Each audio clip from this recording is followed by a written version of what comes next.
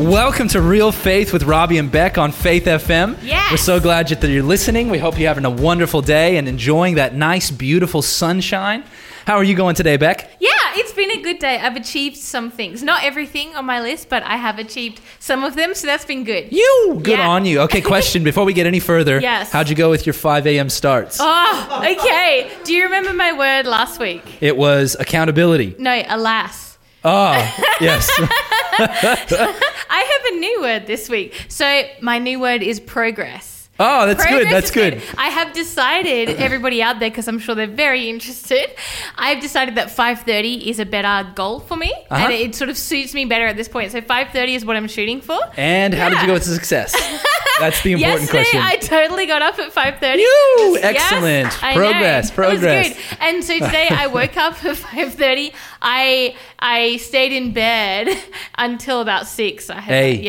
Count every step forward as a step forward. I'm Count excited. it for what it is. This is good. Ask me next week. Hopefully it'll be like really good. How about you, Robbie? What did you do today? Oh, well, that's a great segue. I woke up at 3:50 this morning. Yeah? I was sick for the last few days. I had to go get a COVID test. Results came back negative. We're all sweet. Excellent. But my nose is also okay after getting jabbed, but that's all right. So I'm sure there are many of you who can relate to that. Yeah. But this morning I was up and I was speaking via Zoom to a group of people in Norway. So cool. Now here's a question for you. Have you ever heard any other languages? Have I ever? Yeah. Yes. Because you've done a fair bit of travel. Now here, this brings me to another question. What was the most difficult language that you've heard to understand? Is it Icelandic? Oh, wow. I feel like I can't make something up from that.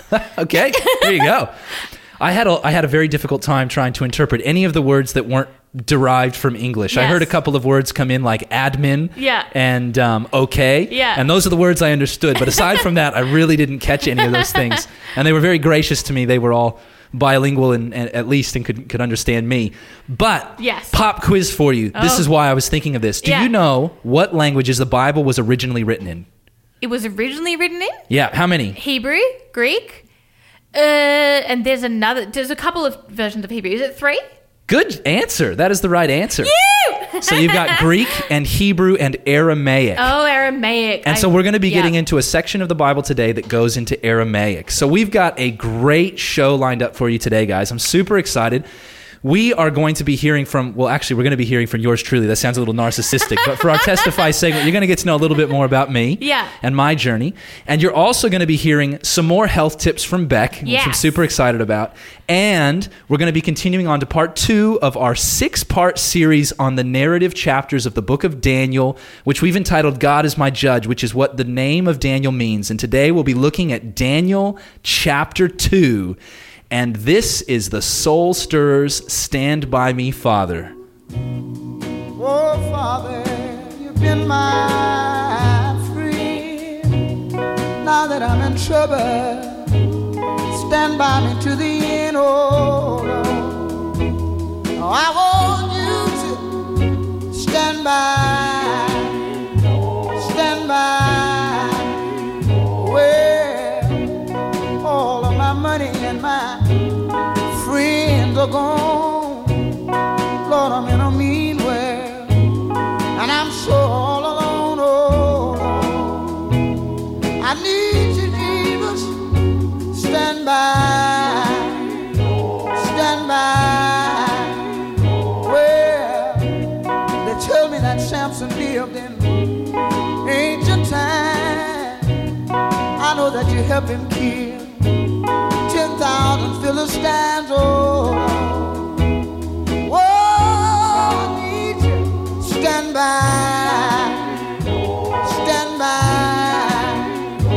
Here's another thing. They tell me that they put Daniel down in the lion's den. But I know you went down there, Father. You free Daniel once again. That's why I say, oh, Lord, do me like you did Daniel. Stand by.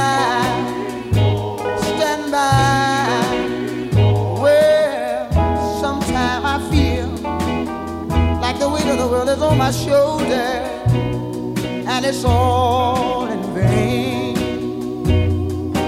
But when I begin to feel weak along the way, you come and you give me strength again.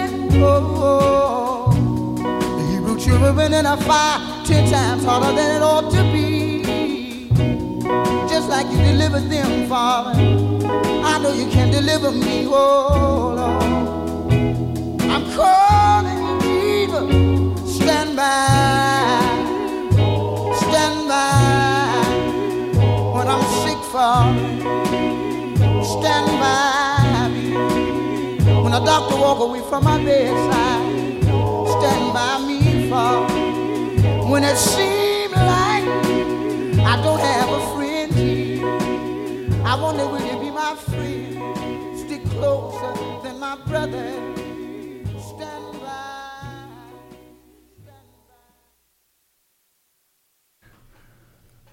Welcome back to Real Faith on Faith FM Radio with Robbie and Beck. I just want to remind you before we get into our Weird and Wonderful World Health Edition segment that if you have any spiritual or biblical questions that you would like answered, you can text or call those in at 1-800-324-843. That's 1-800-FAITH-FM, or text in at 0491-064-669, or you can contact us via our Facebook page at Faith FM. So what do you have for us today on this health edition of What a Weird and Wonderful World, Beck? Yes. So this is some information for you guys. I always find this part really good because I learn a lot from it as well. So last week we learned about what? Do you remember, Robbie?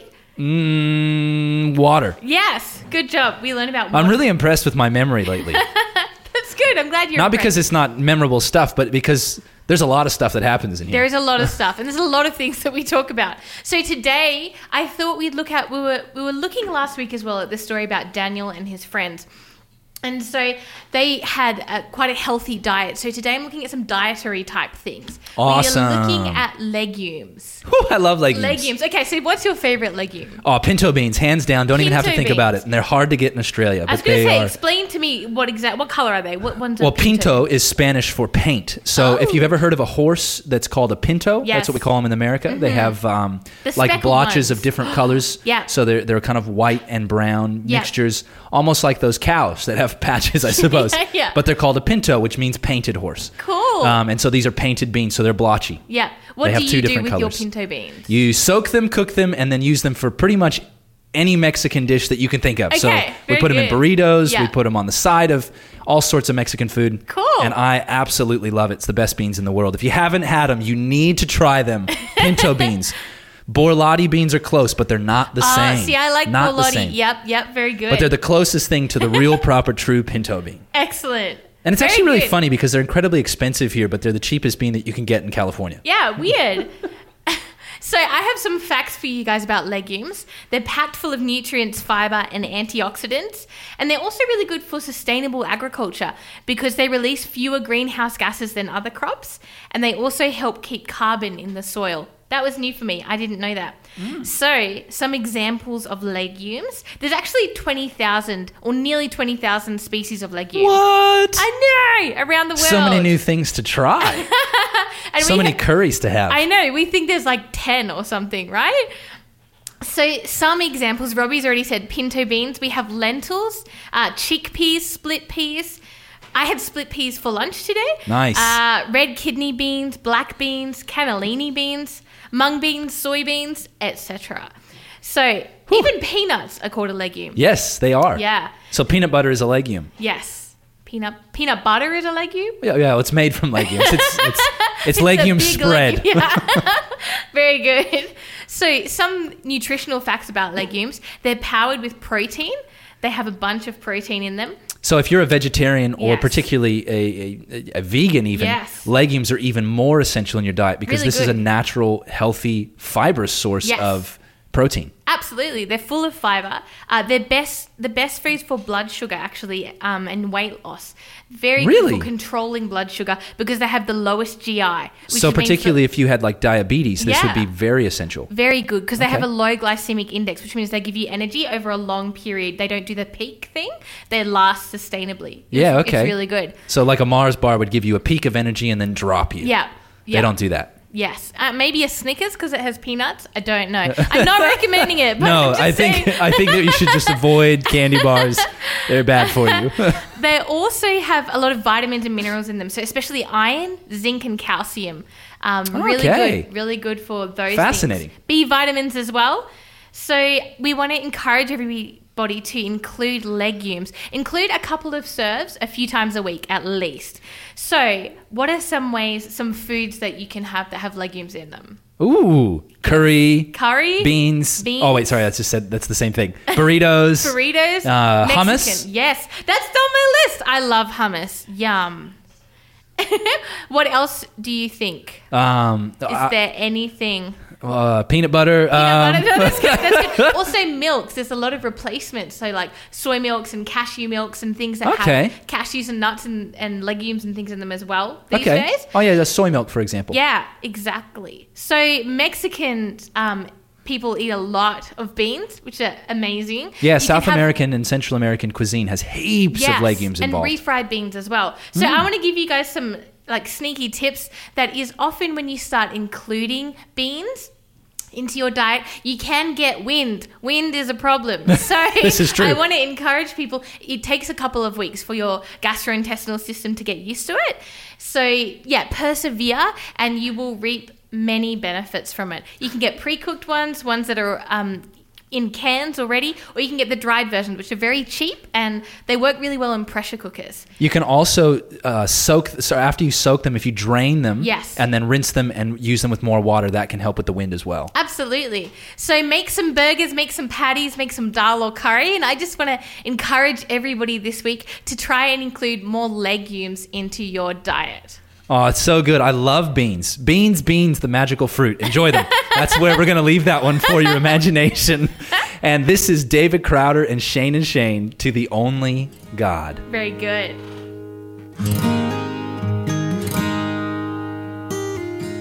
To the only God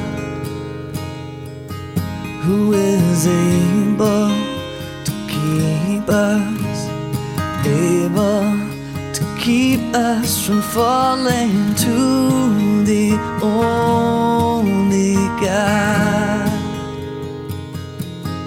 be all glory and honor, majesty and power, for all ages now and forevermore.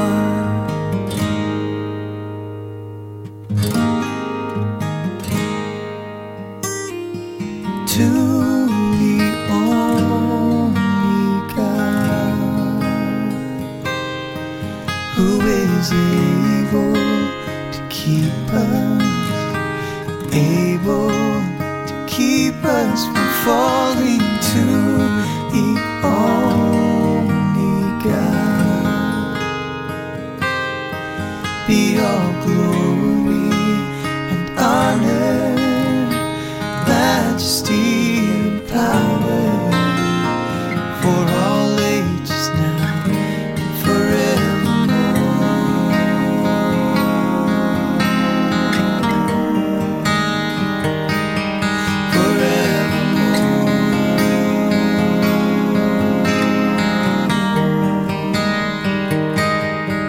Be all glory and honor, majesty and power, for all ages now and forevermore.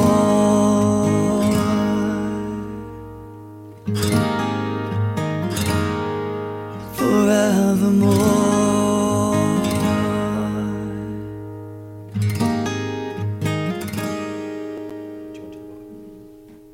Welcome back, everybody, to Real Faith. We want to encourage you guys, if you have any questions, to ring or call us, 1-800-324-843, 1-800-FAITH-FM, or you can hit us up on our Facebook page, Faith FM Australia.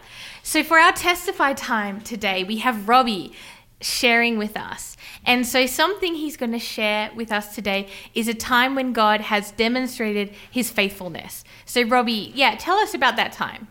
Yeah, well, obviously there's many times where God has demonstrated faithfulness to me. Yeah. I gave my life to Jesus when I was 17 years old, and I was living in Las Vegas at the time with my family, like my parents and my sister. And often when we talk about when Christians talk about their testimony, often what they mean is their conversion experience. Yeah. How did I come to know Jesus the first time?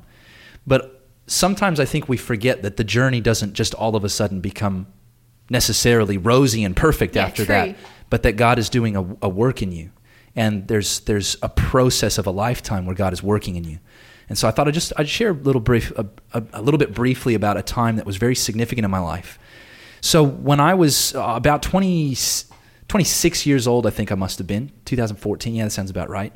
I used to be an outdoor recreation teacher. I used to teach rock climbing and bushwalking and those kinds of things. And I remember that one year we finished the course and I went on a trip, and 2 weeks after the course had finished, one of my students who had just graduated died in an abseiling accident in the Blue Mountains. Yeah. And for me, that really rocked me. That really shook me and my identity to the ground. I started to ask questions. Did I do something wrong? Did I teach him the correct things? And all of these what ifs and these self-blame games started to come into my life, and that really impacted me. And I recognized I needed help, but I wasn't willing to seek it. And then I'd kind of get to a point where I thought I was okay, and then I wouldn't go seek help, and and then it'd bottle up for a while, and 6 months later it would come out, and I'd be just a mess again, and then 4 months later, and then the times kept getting shorter, and eventually I came to a point where I realized this isn't working for me. I need a change, because this is impacting my mental health and my whole life. And so I decided at this time, I was very depressed, I was becoming very anxious. I remember at this time, there were times where I'd go to sleep and my heart was racing, and I'd wake up in the morning and it was still racing. Yeah, wow. And I remember at this time, I told God I needed a change. And I said, if I could do anything, what would I do? And if you would bless me, God, and I could make any choice. And I said to myself, I want to go do a Bible school that some people I knew had gone to, and it had changed their life and their relationship with Jesus. And mind you, I'd been following Jesus for 10 years at this stage. Yeah. But I was on rocky ground, felt like I was losing my faith, and all these things started to fall apart in my life. So I decided to leave my job. My identity was really tied up in that, so that went away. My long-term relationship with a girl who's now my wife. Amen. Second time dating around, we got married. But we broke up, and so that was my next source of value and identity. And then I decided to move, and so I left all of these things, and little did I know that I was leaving like 6 different things behind and grieving all of these things at once. Yeah, wow. And it was a really challenging time. And I got to a point in that time period where I was so depressed that morbid thoughts, suicidal thoughts became a norm. And I was really wrestling, and on the one hand, I'm in this Bible school and learning all of these amazing truths about the love of Jesus, and then I'm going home and I'm not feeling safe standing on my own balcony. And as a Christian, this is a hard thing to wrestle with, right? It's a hard thing for anyone to wrestle with. But then I've also got this guilty feeling I'm putting on myself for why am I struggling with these things? For sure. I think especially as Christians, it's really hard because we know that God can deal with anything. But I think sometimes we discount the mental health aspect and think that we shouldn't have then any problems ever. Totally. And so at this point, I remember one particular evening that I'll share, and I was literally on the balcony, and I'm 3 floors up above the concrete, and I just felt unsafe with myself. And so I got into the car, and I decided I'd drive to the church. There was no one there. It was evening time, and I drove there, and I was yelling out of the car window in tears. And I just remember screaming out to God, and I said, "You promised you would help me. Help me." And I drove to the church, and I got out, and I was wrestling with these dark thoughts that were just so pervasive. And I remember quoting this scripture. It's Romans 8:37 through 39, and he says, "For we are more than conquerors through him who loved us. For I am convinced that neither death, nor life, nor angels, nor rulers, nor things present, nor things to come, nor powers, nor height, nor depth, nor anything else in all of creation will be able to separate us from the love of God through Christ Jesus our Lord." And I said that and prayed, and I quoted it over and over and over against the dark thoughts I was thinking until I felt safe enough to go home. And what was really amazing is that the next day I got a phone call from my dad that I'd needed to have for years. Yeah. And he started to say some things that I'd needed to hear for years.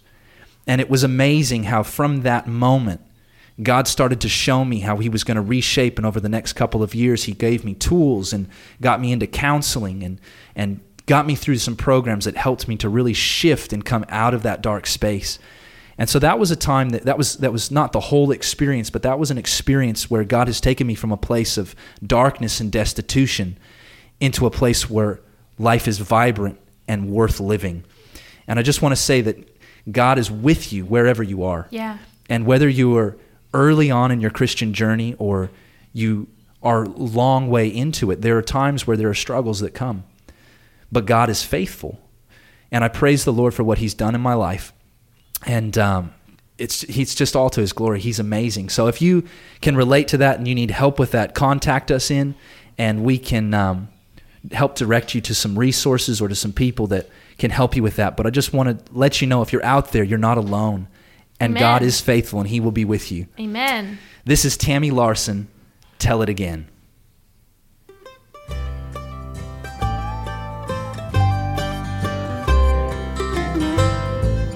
Into a tent where a gypsy boy lay, dying alone at the close of the day. News of salvation we carry, said he.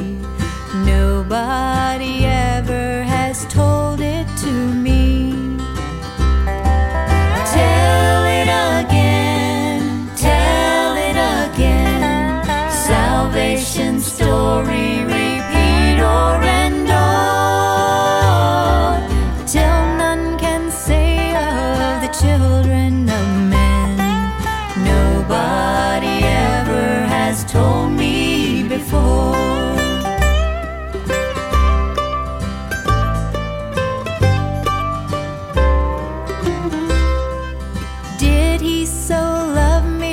A poor little boy, send unto me the good tidings of joy.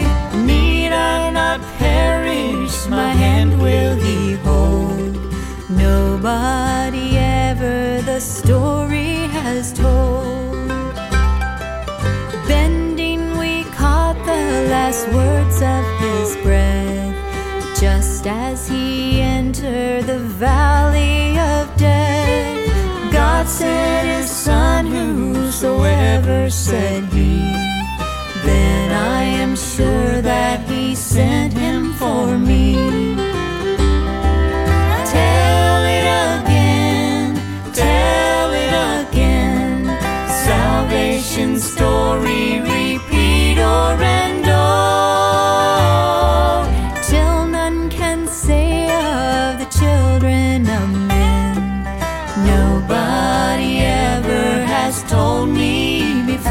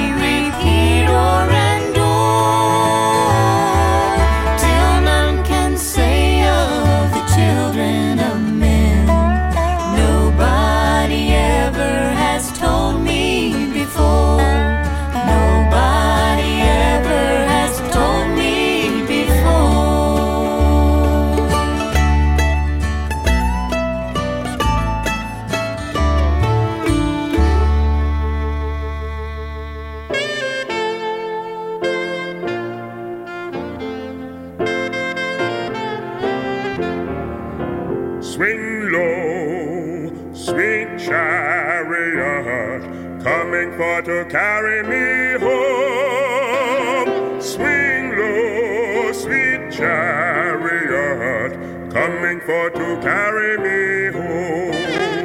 I looked over Jordan, and what did I see? Coming for to carry me home. A band of angels coming after me. Coming for to carry me home. Swing low, sweet chariot, coming for to carry me home.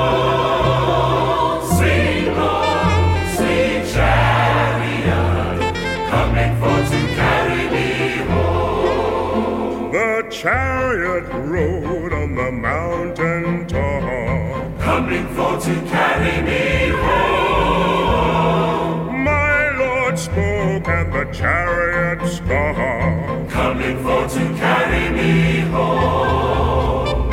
Two white horses standing side by side, coming for to carry me home. This old chariot's gonna let me ride, Coming for to carry me home. Swing low, sweet chariot, coming for to carry me home. Sing low, sweet chariot, coming for to carry me home. Coming for to carry me home. Swing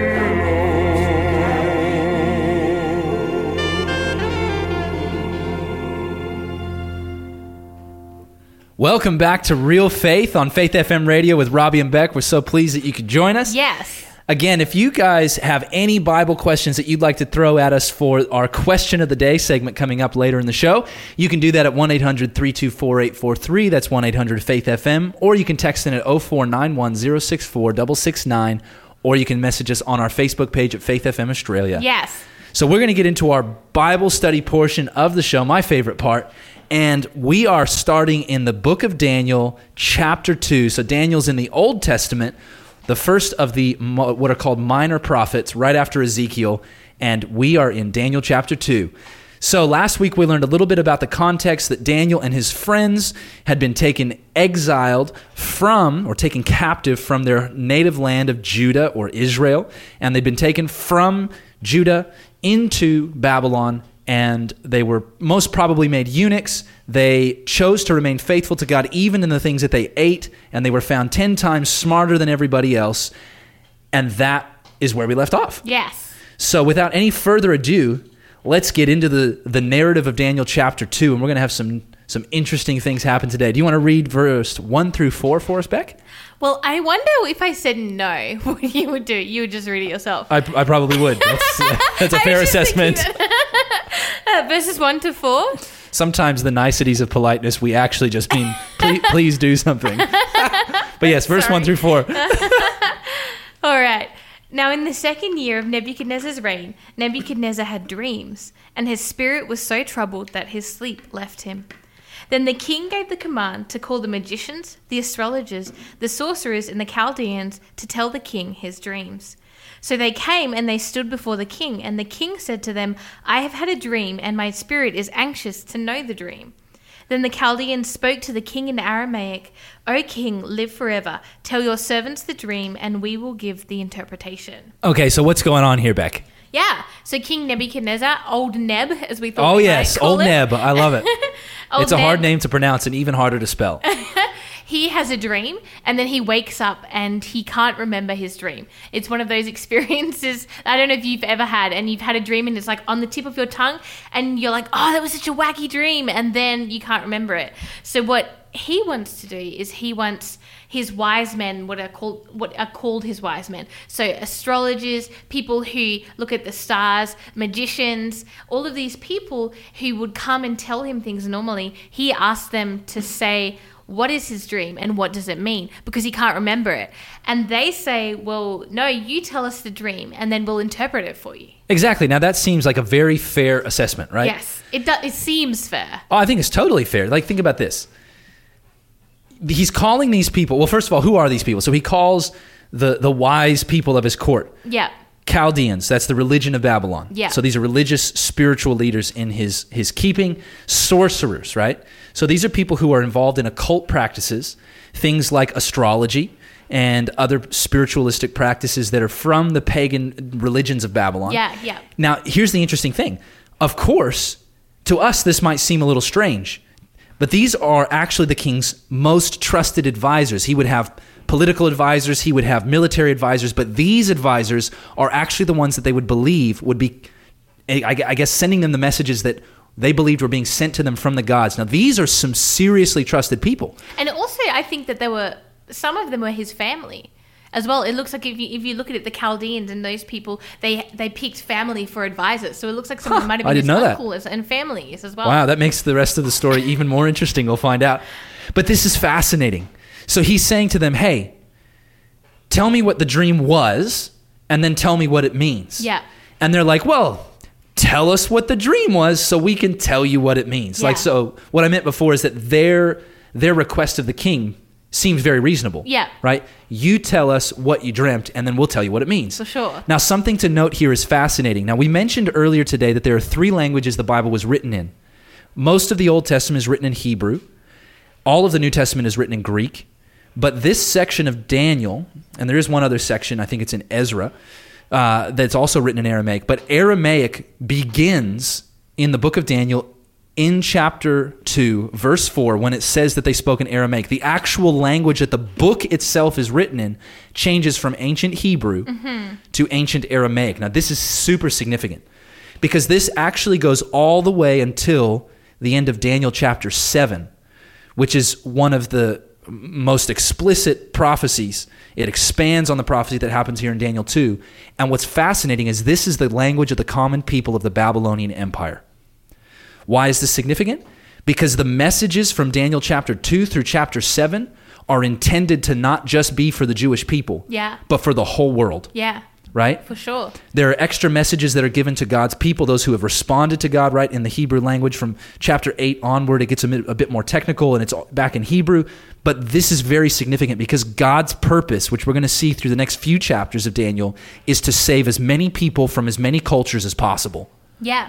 And this it's is amazing so because he profound. wants to do it through these guys, through Daniel and his friends. And he picks Through the them. faithful few. It's beautiful. That's it. That's awesome. So this is significant. So one thing to note is that they also believed that the gods would communicate to them through dreams.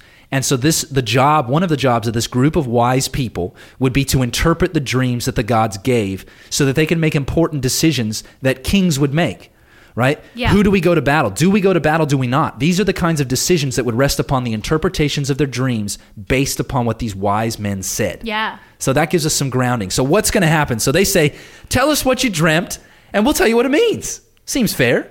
So let's read on through verse 13.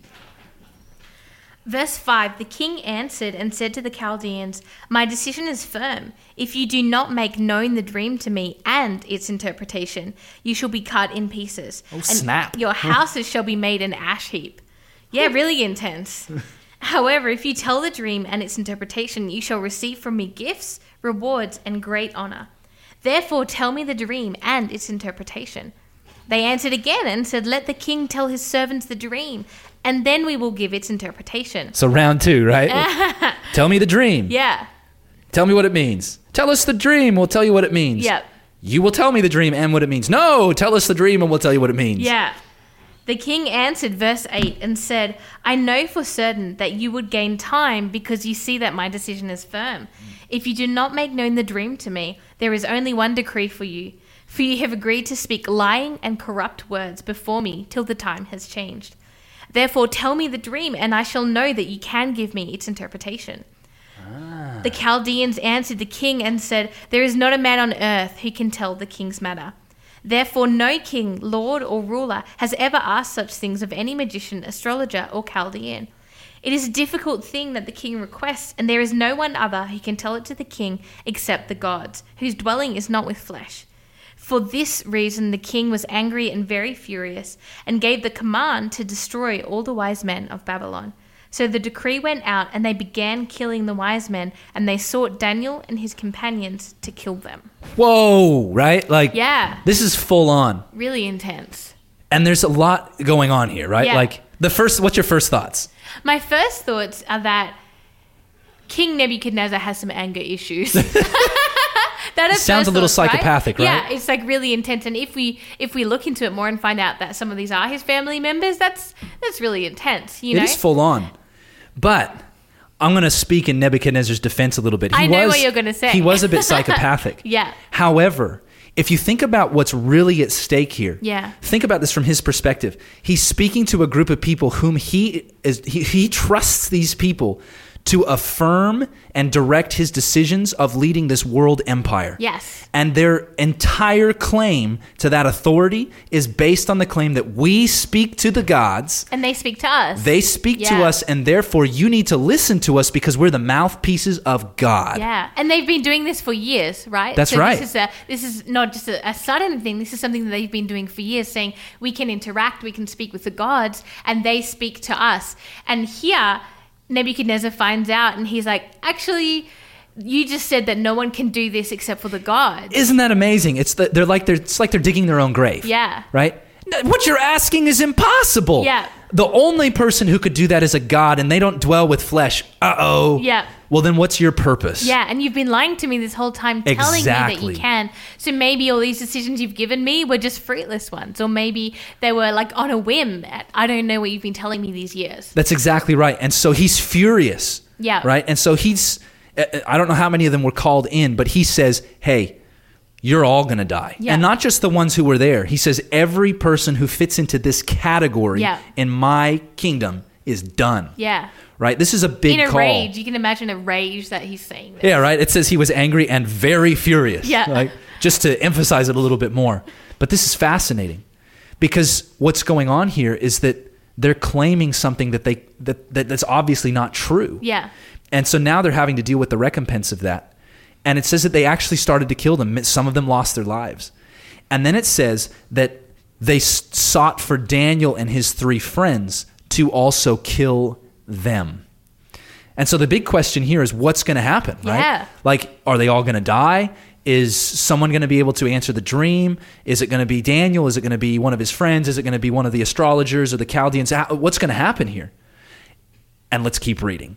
So let's continue on with the story, and let's go through from verse 14 through verse 18. Then with counsel and wisdom, Daniel answered Arioch, the captain of the king's guard, who had gone out to kill the wise men of Babylon. He answered and said to Arioch, the king's captain, "Why is the decree from the king so urgent?" Then Arioch made the decision known to Daniel. So Daniel went in and asked the king to give him time, that he might tell the king the interpretation. Then Daniel went to his house and made the decision known to Hananiah, Mishael, and Azariah, his companions, that they might seek mercies from the God of heaven concerning this secret, so that Daniel and his companions might not perish with the rest of the wise men of Babylon. All right, so what goes on next? Yeah, I think it's actually a really cool thing where it shows us that Daniel has a bit of cred with the guards and the people there. Yeah. He makes friends. He talks to Arioch, the captain of the king's guard, who listens to him. He says, "Man, we don't want to die." Basically, he says, "Give us the ability to speak to the king so we can plead for time." Yeah. And so I love the way he says it too. He's like, "Hey, whoa. Why is this command so urgent?" yeah. Like all of a sudden, yesterday everything's sweet. Today you're coming here to kill me. Yeah, Well, yeah. what's going on here, Yeah. bro? Come on. 100%. Can you give me something here? I love it. Maybe the way he does it is to dampen it down, to just, when someone's really furious and angry, you sort of come in and you're a bit smoother. And yeah, he's wise, right? We learned last week that Daniel and his friends were 10 times wiser than the rest of people. So he probably knew the king, knew his moods and things, but he also asked for time so that he could then, which is the really important part, go and ask his friends, and then they started a prayer meeting. Isn't that the thing? So here's the question, right? If somebody came to your house today and said, "I'm going to kill you. I've been sent here by the prime minister and my job is to kill you." Yeah. Aside from the fact that that probably breaks Australian laws and you'd be like asking for a lawyer, what would you actually do? Yeah. I mean, Right? Like you're going to die tomorrow. Persecutions come in. What are you going to do? well, what Daniel and his friends did was seek for someone who is bigger than them. That's right. Because I feel for them, especially, I mean, all of us, but them, they were surrounded by a group of people that were actually in the king's palace. It wasn't really like they could run somewhere. There That's wasn't right. really anywhere they could go. But they actually made the wisest decision in going to the one who knew the answer. And they knew the answer. They didn't know it, but they knew the one who knows the answer. And that's the thing that they did. And that's such a profound point, because there are times in life where there's nowhere to turn Yeah. except to Jesus. Amen. And so here we have these 4 young men at the peril of their lives. And Daniel actually goes, it says before he even prays, he goes to the king and asks for time. What a bold move. Yeah. Right? Like, he was going to die. So he's taken a bold move. He says, well, I've got nothing to lose, right? So he goes to the king, asks for more time, and then he does the very thing that you said, right? Like, let's get together. Let's ask for God to intercede to save us. Yeah. And I think it's a kind of praying as well that many of us, I don't think would have done ever. You know, praying for our lives, praying for wisdom. And it wouldn't have been a paltry, like a 20-second, or a couple of minutes prayer. I think they were on their knees praying until they were so exhausted that they fell asleep. Right? Not, dear God, thanks for my Cheerios. Let me have a good day. Amen. Yeah. Right? Dear God, thanks for the good day. See you tomorrow. Bye. Really seeking. Right? Like really seeking for God, really talking to God, really begging and pleading for God to come and intercede on your behalf and make a real difference in your life. And I think that's so profound. And I just think, man, why does it often take such dire circumstances for us to wake up to reality? Yeah. Right? Now, maybe for them, they were doing this already. But the question for me is, do I ever talk to God like that? Do I ever seek for God in the times where it's not only urgent? Because God's available all the time. We can have that kind of relationship and connection with him today, not just when the times are difficult. This is Adrian Leshing and Jeff Moore, In Christ Alone.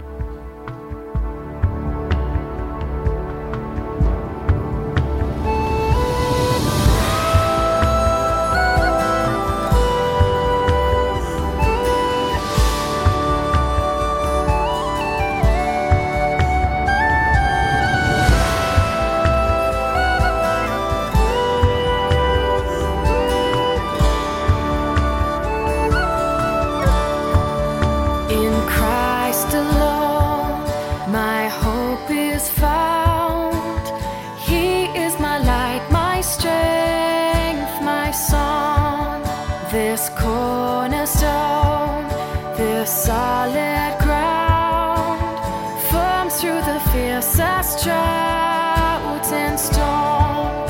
What heights of love, what depths of peace, when fears are stilled, when striving cease.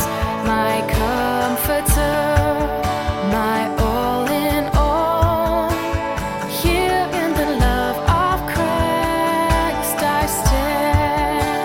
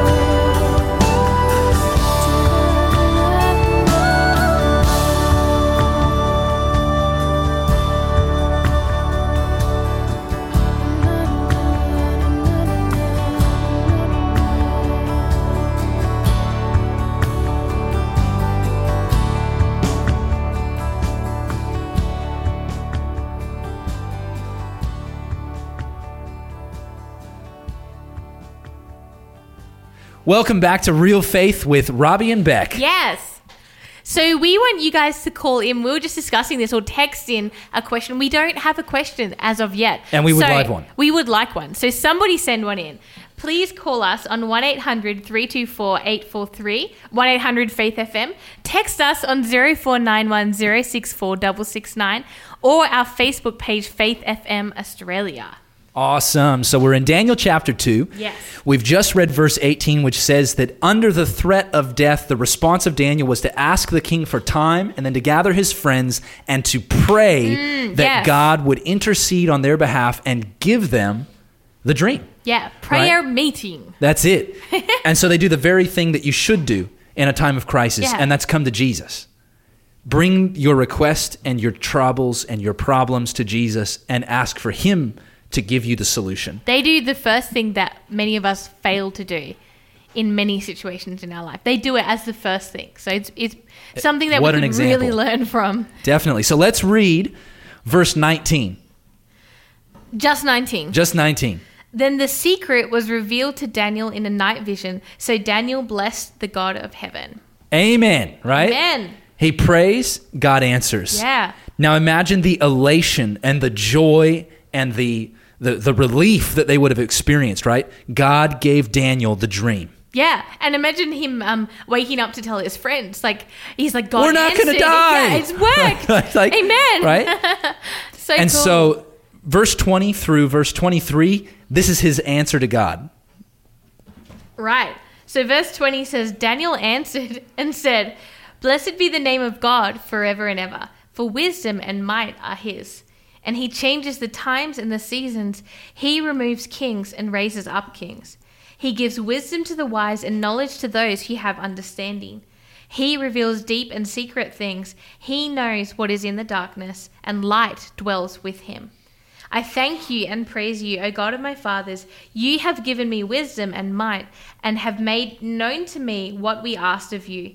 For you have made known to us the king's demand. Isn't that beautiful? Yeah. The first response that Daniel has to God's answering of his prayer is not to go and run around and sing all of these exciting things about other people and blah, blah, blah, or to move on and forget. The first thing that he does is he thanks God for answering his prayer. And that's something that I think is so important for us to do in our lives. Like, they talk about gratefulness and thankfulness and how people who are thankful and grateful are happier people. And I think you're focusing on good things, but reminding ourselves of what God has done in our life. Like your story today, Robbie, sharing your testimony and what God has done in your life, it reminds you again what he's done. And I really do think sometimes we pray for simple things like, Lord, help me find my keys. Or That was something. exactly what I was thinking. And it's like you pray for something and then do you remember to say thank you afterwards? And so I wanted to give people maybe a practical tip. This is something in my early morning time that I've been waking up early. I make a hot drink like lemon and honey or ginger or something. And then I sit and I've decided to start my day just by thanking God. Going through a little list, and while I'm drinking that hot drink, I'm going through it and I'm just thanking God for things I'm grateful for that day. And I think for us, it reminds us to start our day being thankful and reminding ourselves what God has done for us. Totally. That was an extra health edition tip right there. Who knows, we might hear more about that later, but this is a great point to express that gratitude to where it is deserved. So he thanks God, and then the very next thing that's told in the story happens in verse 24. Do you want to read verse 24 for us? Yeah. Therefore Daniel went to Arioch, whom the king had appointed to destroy the wise men of Babylon. He went and said thus to him, Do not destroy the wise men of Babylon. Take me before the king, and I will tell the king the interpretation. All right, there's a couple of things that I want to mention here. And I was mentioning it to Beck in the break, but I didn't tell her what the thought was. I think this is incredibly profound in the story. So he says to Arioch, take me in. I got the interpretation. Yeah. But what does he say? Before he says, I've got the interpretation, he says, do not destroy who? The wise men of Babylon. Do not destroy who? The wise men of Babylon. Who? The wise men of Babylon. Okay. That was good. You definitely did that well. So, verse 17, I want you to hearken back to what Daniel's actual prayer was. Daniel went to his house, made the decision known to Hananiah, Mishael, and Azariah, 3 people, his companions, Yes. that they might seek mercies from the God of heaven concerning this secret, so that Daniel and his companions might not perish with the rest of the wise men of Babylon. Yeah. He was praying for himself. He was praying for his companions. God, save us. But when he comes in here, I believe there's a change of heart that's taken place. And he's not Wow, coming in and yeah. saying, save me and my people, save my niche, save my culture, save my companions. He Yeah. comes in and he says, save the wise men of That's Babylon. so beautiful, because they were like anathema. They were like the opposite of what he wanted. That's exactly right. With regards to God, they were saying everything that was against him. Oh, this is so I think profound. in so many efforts, they were actually working for the devil. You know, working for the enemy and the adversary with this sorcery and astrology and all of those things. Maybe unbeknownst to them, they didn't know what they were doing, or maybe they did.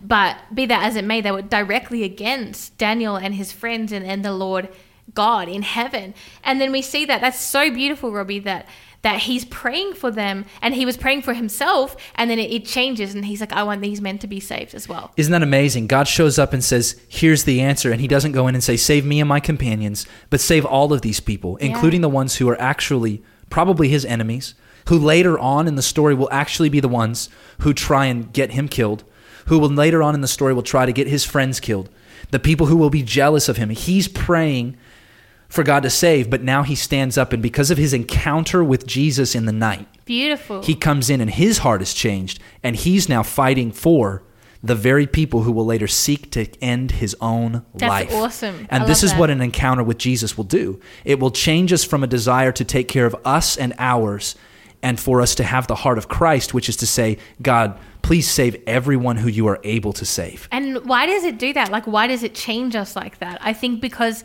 that's what Christ does. So Jesus came and he saved the people. He wanted to save the people who killed him. When he was hanging on the cross, he said, forgive them because they don't know what they do. And even some of them, I think they knew what they were doing.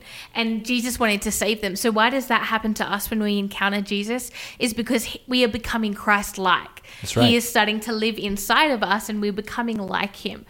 He That's such a changes beautiful us. thing. Yeah, It's he absolutely changes beautiful. us. Absolutely beautiful. I think that's one of the huge take-homes from this chapter.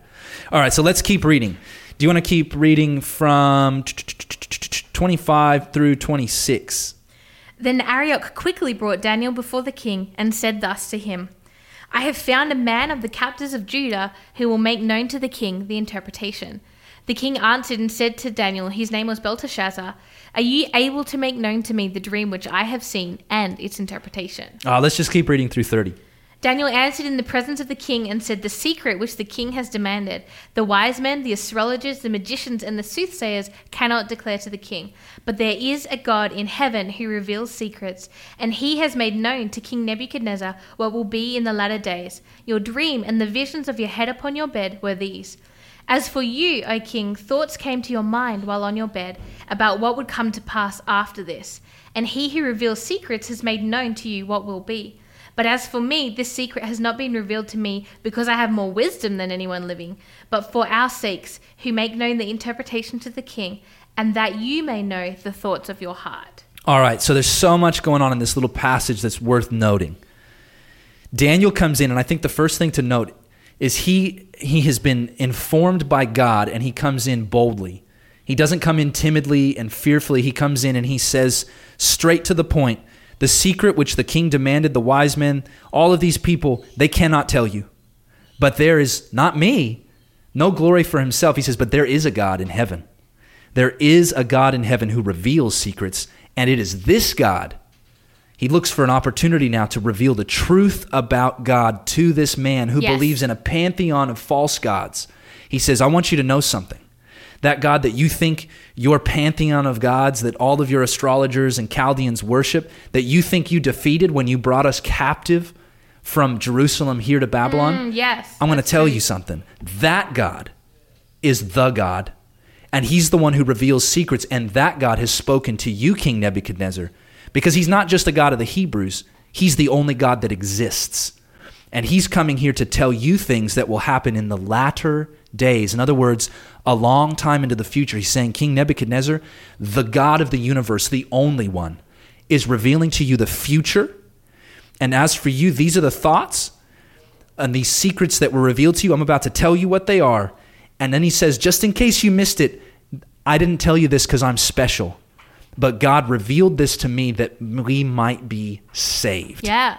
It's so cool. I think like that part where you said it's not because I'm special as well, or it's not because, this is such a blessing and encouragement to me. He says, not because I have more wisdom than anyone living in verse 30. Not because I have the wisdom. We don't have the wisdom in and of ourselves. That wisdom comes from God. Even we see in Daniel's prayer, he said he gives wisdom to the wise. So it's God alone who gives wisdom. And I want to encourage some people, maybe you are followers of God, but you don't feel like the wisest person and that you have all the knowledge. But trusting that, man, God can use you wherever you are in your sphere of influence, and he can give you that wisdom, and he gives you what you need. And if you seek and you pray and you spend time with him, he will give you that wisdom. And you don't have to be a certain person of a certain position to be able to share that with people around you. That's right. God is no respecter of persons, right? Yeah. He's not like, oh, you've got esteem, you've got privilege, I'll choose you. So often he chooses the person that doesn't have esteem and doesn't have privilege because their heart's in the place where they're receptive for God. He picks King David. He says to Samuel, when he chooses King David to anoint him as the king, he had all of these older brothers, and he says to Samuel, no. You're judging on man's outward appearance. You're trying to pick the biggest, the tallest, the strongest, the smartest looking. He says, no, but I've picked one because I judge people based on their heart, on their character, their motives, their intentions. I know what's going on really inside, and that's what I judge a person on. Yeah. So check this out. He gives him the dream, and we're going to read through this before the break. So can we read through verse 31 through 35? You, O king, were watching, and behold, a great image. This great image, whose splendor was excellent, stood before you, and its form was awesome. This image's head was of fine gold, its chest and arms of silver, its belly and thighs of bronze, its legs of iron, and its feet partly of iron and partly of clay. You watched while a stone was cut out without hands, which struck the image on its feet of iron and clay, and broke them in pieces. Then the iron, the clay, the bronze, the silver, and the gold were crushed together, and became like chaff from the summer threshing floor. The wind carried them away, so that no trace of them was found. And the stone that struck the image became a great mountain and filled the whole earth. Awesome. Read verse 36 as well. This is the dream. Now we will tell the interpretation of it before the king. Boom. Okay. This is probably a difficult thing for you to pick up just on air, right? Yeah. So picture this with me. Let's recapitulate that. Let's re-explain that. He says, look, this is the dream you had, Neb. He probably didn't call him Neb, let's be honest. He probably said, oh, King live forever, he says. That would be amazing. But he says, look, this is the dream that you saw. He says, in your visions on your bed, in other words, in your dream while you were asleep, this is what God revealed to you. He showed you an image, which is like a statue. He says, you saw a statue, and that statue was composed of different metals. And it was a statue of a man. A statue of a man. And this statue, was composed of different metals. The head was made of gold. The chest and the arms were made of silver. The belly and the thighs of this statue were made of bronze. The legs below the thighs were made of iron. And then the feet were different again, and they were made of iron and clay mixed together, which if you know anything about iron and clay, they don't really mix together, do they? No. So you've got this statue, and he says, but not only that, this is where it gets weird, right? He says, and then you saw a stone that was cut out, but it wasn't with human hands, which in other words means this was divinely done. Yeah. This was something that God did. He says there was a rock, and that rock came down, and it struck the image in a particular location at the feet. And it says when the rock hit the statue's feet, the statue shattered, and it broke up into a fine dust, and it blew away. Just like when people were threshing wheat, which most of us probably don't know anything about these days unless you're a farmer, they would throw that up and the light parts would blow away in the wind and disappear. He says it blew away like that. And then he says that rock then started to grow, and it grew into a mountain, and the mountain was so big that it filled up the entire planet. And then, I love this, right? So first of all, that's a weird dream. Yeah. No wonder he was panicking and freaking out. Like, what is God trying to tell me? What are the gods saying? And then he says this, and I love this, with boldness. There is no stutter. There is no waiting. Is that the dream? Is that what you saw? No, he says this. He says, this is the dream, full stop. Now I'm going to tell you the interpretation. He has confidence in what God has revealed. This is Callum Enterman, Letting Go.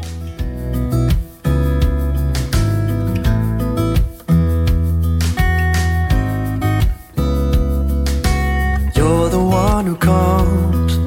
You come to set the captives free. You're the one who comes to stand between me and my enemies. You're the one who comes to break the lies that I still believe, the lies that never leave. So come and have your way. Come and have your way. 'Cause I'm letting go, I'm letting go,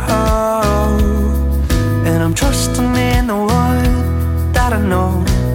He's abundantly more than I wish for, and more than I hope for, more than anything I can conjure up on my own. So I'm letting go. Yeah, I'm letting go.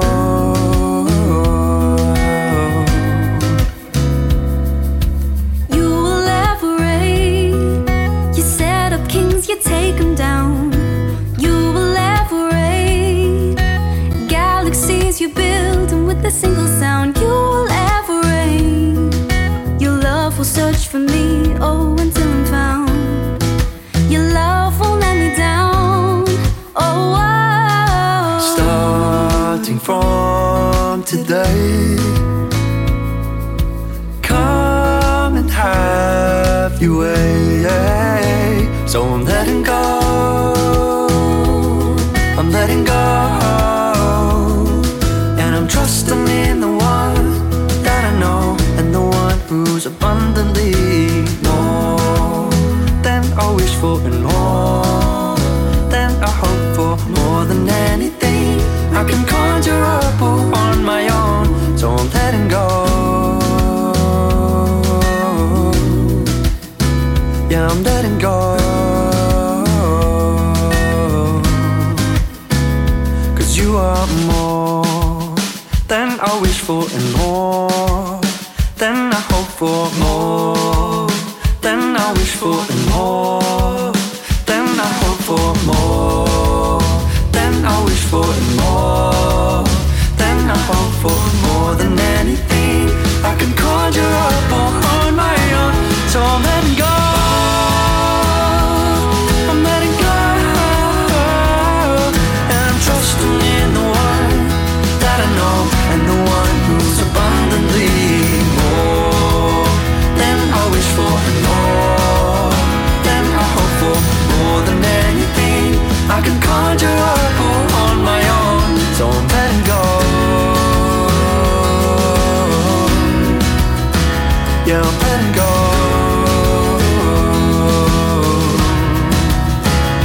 I'm letting go. Yeah, I'm letting go. Awesome. That was Callum Enterman. What a beautiful song. Welcome back, everybody, to Real Faith FM. We're super excited to be back on, and we're going to get through the rest of the book of Daniel chapter 2, which is a big feat to get through in 10 minutes. So we're going to get right into it. But we wanted to just say thank you to Janice, who called in, and just excited that what we've been sharing has been a blessing to you. And we just want you to know we've prayed for you, and we really appreciated your kind words. Yeah. May God bless you, Janice. All right, so the dream is weird, and Daniel shifts gears and he says, no wavering, this is the dream. Now let me tell you the interpretation. And he doesn't even wait. Now just imagine, right? Imagine King Nebuchadnezzar. He's sitting here and he's hearing this, and I just imagine him on his throne getting closer and closer and closer to the edge of his seat. Because listen, if Daniel was wrong, what was King Nebuchadnezzar going to say? Kill him. Dead. Yeah. Right now. Slit his throat. Chop his head off. Send him to the block, to the gallows. He's I done. love all these things that you're thinking of. Right? Like, it was going to be immediate. Yeah. Because he was already furious. He's waited. His patience is waning. But he sits in total silence. And by this we know this is exactly the dream he saw. And so Daniel continues. Now, we're going to break this up a little bit because otherwise it's a lot to take in. It's a lot. So can you read verse 37 and 38. You, O king, are a king of kings, for the God of heaven has given you a kingdom, power, strength, and glory. And wherever the children of men dwell, or the beasts of the field and the birds of the heaven, he has given them into your hand, and has made you ruler over them all. You are this head of gold. All right, so point number 1, King Nebuchadnezzar, you and your kingdom of Babylon, you're the head of gold. In other words, this head of gold represents your nation and its reign. Your kingdom. Your yeah. kingdom, right? Yep. It represents your kingdom. Okay, so what does the rest of it represent? So let's keep going. Read the next verse for us, if you would, Beck. But after you shall arise another kingdom inferior to yours, then another, a third kingdom of bronze, which shall rule over all the earth. Okay, so he says, after you. Now, this is a bold thing to say to the king of the world. He says, after you, there's going to be another kingdom that's inferior to yours that's going to take over. Whoa. That's bold, right? They're supposed to say, "O king, live forever. May your reign never stop. You will reign eternally. Your kingdom will last forever." He says, no. God is saying your kingdom will end. Babylon will fall. And it shows as well, especially Daniel, not being afraid to share what God has told him to share, and not to hold back just to protect himself. He actually shares what God has told him to share, and he doesn't necessarily hold back. And I think sometimes, maybe even as Christians, we're like, I should stand up against this thing or say something, but it seems a bit awkward. Well, Daniel wasn't afraid to do that. Yeah, So he's maybe already take a facing lesson. death, right? Yeah. He's like, I got nothing to lose here, bro. I'm going to tell you the truth because God revealed it to me. And it's for your sake and for the sake of everyone. So he goes on. The next medal represented another kingdom. And then he says the next medal, the bronze, represents another kingdom that's going to rule over the earth. All right, let's continue. What about the fourth kingdom? And the fourth kingdom, verse 40, shall be as strong as iron, inasmuch as iron breaks in pieces and shatters everything. And like iron that crushes, that kingdom will break in pieces and crush all the others. So there's going to be a fourth kingdom, right? You got your kingdom, a second kingdom, a third kingdom, a fourth kingdom, and this one's going to be so strong, it's going to crush like iron. Yeah. And then he says, well, what about the feet? The feet are a little bit different. What's going on there? Verse 41, whereas you saw the feet and toes, partly of potter's clay and partly of iron, the kingdom shall be divided, yet the strength of the iron shall be in it, just as you saw the iron mixed with ceramic clay. In other words, he says what's going to happen here is it's not another kingdom that takes over. It's actually the mixing of these things. It's going to be breaking apart. Yeah, the kingdom's going to be divided. So the next thing is that the iron kingdom is going to be divided into different groups, right? Exactly. And then in verse 42, he goes on to say it's going to be partly strong, it's going to be partly fragile. Like the clay and the iron, strong and fragile. That's right. Verse 43, he says it was mixed, but they don't stick together. And then he says something very interesting. He says what's going to happen is that they're going to mingle their seed, which means offspring, right? And what this is basically saying is intermarriage is going to take place to try and join these things together. He says, but they will not stick. But what about this rock? Yeah. Right? What about this rock? So let's read verse 44 through 45. And in the days of these kings, the God of heaven will set up a kingdom which shall never be destroyed. And the kingdom shall not be left to other people. It shall break in pieces and consume all these kingdoms, and it shall stand forever. Boom, forever. Inasmuch as you saw that the stone was cut out of the mountain without hands, and that it broke in pieces the iron, the bronze, the clay, the silver, and the gold, the great God has made known to the king what will come to pass after this. The dream is certain, and its interpretation is sure. Oh, I love it. He says, look, the last thing is that rock. The rock that destroyed all of the other things. He says this is God's kingdom. And when God's kingdom comes, it's going to come at a particular point in time. It's going to come in the time of those divided kingdoms. And when it comes, it's going to crush those kingdoms. It's going to destroy all the worldly powers. He says in God's kingdom is going to actually stand forever. And you know what? It's not going to be just in one place. It's going to fill the entire world. And what's amazing, and we don't have time to get into this in too much depth, but if you'd like to know more about who these kingdoms are and what they represent, we're going to give a brief overview here. But if you'd like more information on that, contact us, please, via our Facebook page. Send us a message, and we can give you some materials to really study this out. And if you don't want to do that, I encourage you, go and check the history books, because this matches the next 2,500 years of Earth's history to a T. Yeah. It's amazing. In Daniel 7, it goes on and gives even more detail. Daniel 8, Daniel 9, Daniel 10, Daniel 11, 12. All of that gives more and more complexity and detail of what's going on here. But basically, it looks like this. We know the kingdoms that followed Babylon, right? Babylon was taken over by the empire of the Medo-Persians led by Cyrus the Great, right? Yeah. Sorry, that's Cyrus, right. yeah. Cyrus, King Cyrus. King Cyrus. I'm adding extra superlatives to his name. But Cyrus, Yeah. right? And so Cyrus leads the Medo-Persian Empire, takes over the city of Babylonia in a night. They come in through the sewers, they sack the town, he takes over. Yeah, and that's also prophesied in Scripture. If you guys want to know about that, that's a really cool prophecy about Cyrus. So hit us up and we'll send you those details. Now, the Persian Empire continued until Alexander the Great, who was the Macedonian king of what empire? Greece. The Greek Empire. They came and they defeated the Persians, and then they ruled the known world. And the Greek Empire continued. It fractured into a few different kingdoms, 4 specifically. That's prophesied as well. But then who took over the Greek Empire? The Romans. The Romans, right? So you've got all of this matching exactly what we're talking about here. What's interesting is that the Roman Empire was never formally beaten by another empire. What actually happens is that historically we know that Rome destroyed and crushed all the other things in front of it in its path, like iron. It Yeah. matches that description to All a roads T. lead to Rome, right? Right. Rome wasn't built in a day. We get all these sayings about Rome. Totally. And so they go through and they do all of this, but Rome wasn't defeated by a new empire that raised up. Rome actually disintegrated into different tribes and kingdoms that were underneath its rule. Yeah, like the European Visigoth, Vandagoth, All of those groups, that's Ostrogoths, right. Yeah. And so Different you've got groups. this splitting up, the Vandals, you've got those groups. You can learn more if you call in. But what's amazing